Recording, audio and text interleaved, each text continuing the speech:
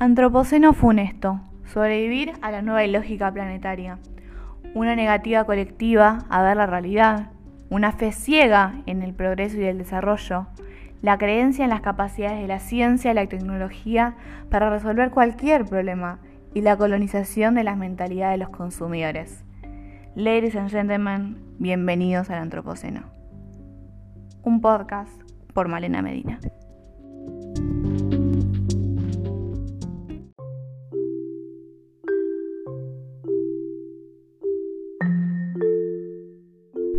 Estoy segura que nosotros, o la gran mayoría de nosotros, hemos escuchado alguna vez nombrar el término antropoceno. Porque hoy en día en los medios de comunicación, en los libros, artículos científicos, se cita miles de veces. Pero ¿entendemos realmente lo que esconde este término, lo que está atrás de este término? ¿Es un concepto que nos ayuda de verdad a comprender nuestra época?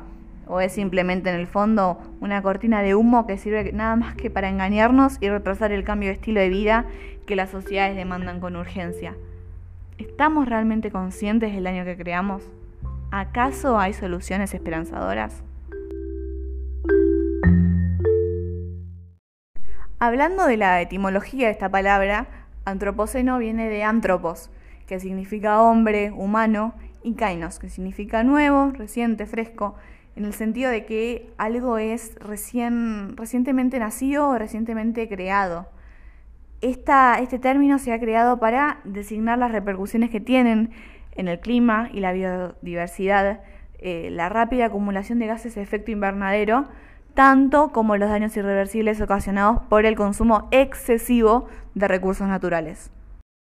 El término antropoceno se popularizó a principios del año 2000 por el holandés Crutzen, que ganó el Premio Nobel de Química, para designar la época en la que las actividades del hombre empezaron a provocar cambios biológicos. ¿Qué? No, pará, a ver.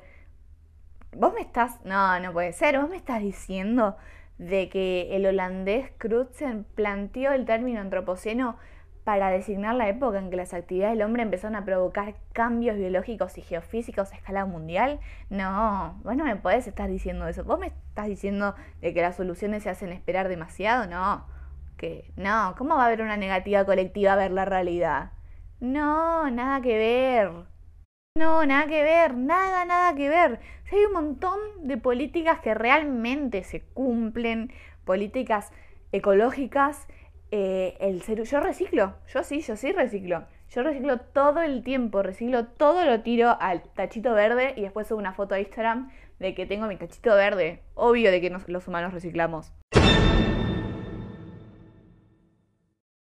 Bueno, ahí está. Ahí acabamos de escuchar el testimonio de una típica consumidora, de la típica consumidora en realidad, que está con los ojitos vendados, así cerraditos, negada a ver la realidad, está súper negada a ver la realidad, no porque no pueda, sino porque decide no informarse. Eso sí, que tiene la conciencia transparente, blanquita, reluciente está su conciencia de lo limpia que está. Pero no porque no haya problemas, no porque no haga nada malo, simplemente porque no se informa, simplemente por el hecho de que ella al no saber, no porque no pueda, porque sí tiene los medios para informarse, sino porque no quiere, no se informa, no le dedica tiempo a eso.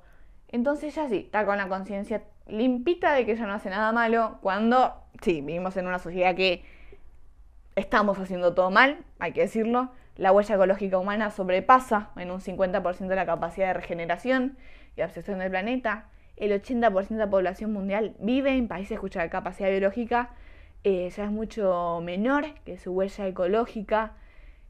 Creo que no entendemos realmente el daño que estamos causando.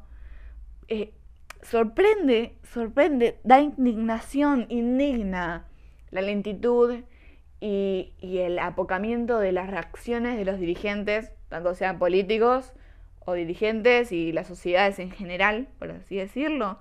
A ver, hay un análisis muy interesante matemático de las redes de referencia que nos muestra desde que a principios del 1990 ya existía un consenso sobre el cambio climático en los artículos científicos que estaban dedicados a este tema, ¿no?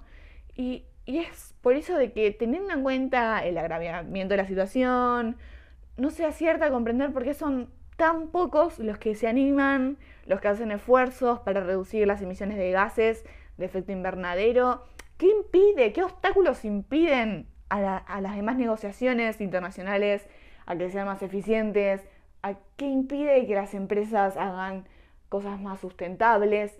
¿Qué impide que la sociedad cambie, pequeños cambios y que aporte algo más? ¿Qué impide todo eso? A ver, estamos teniendo problemas, estamos complicados, ¿sí? La típica consumidora que mencioné antes, esa se cierra los ojitos y manda el problema bajo la alfombra.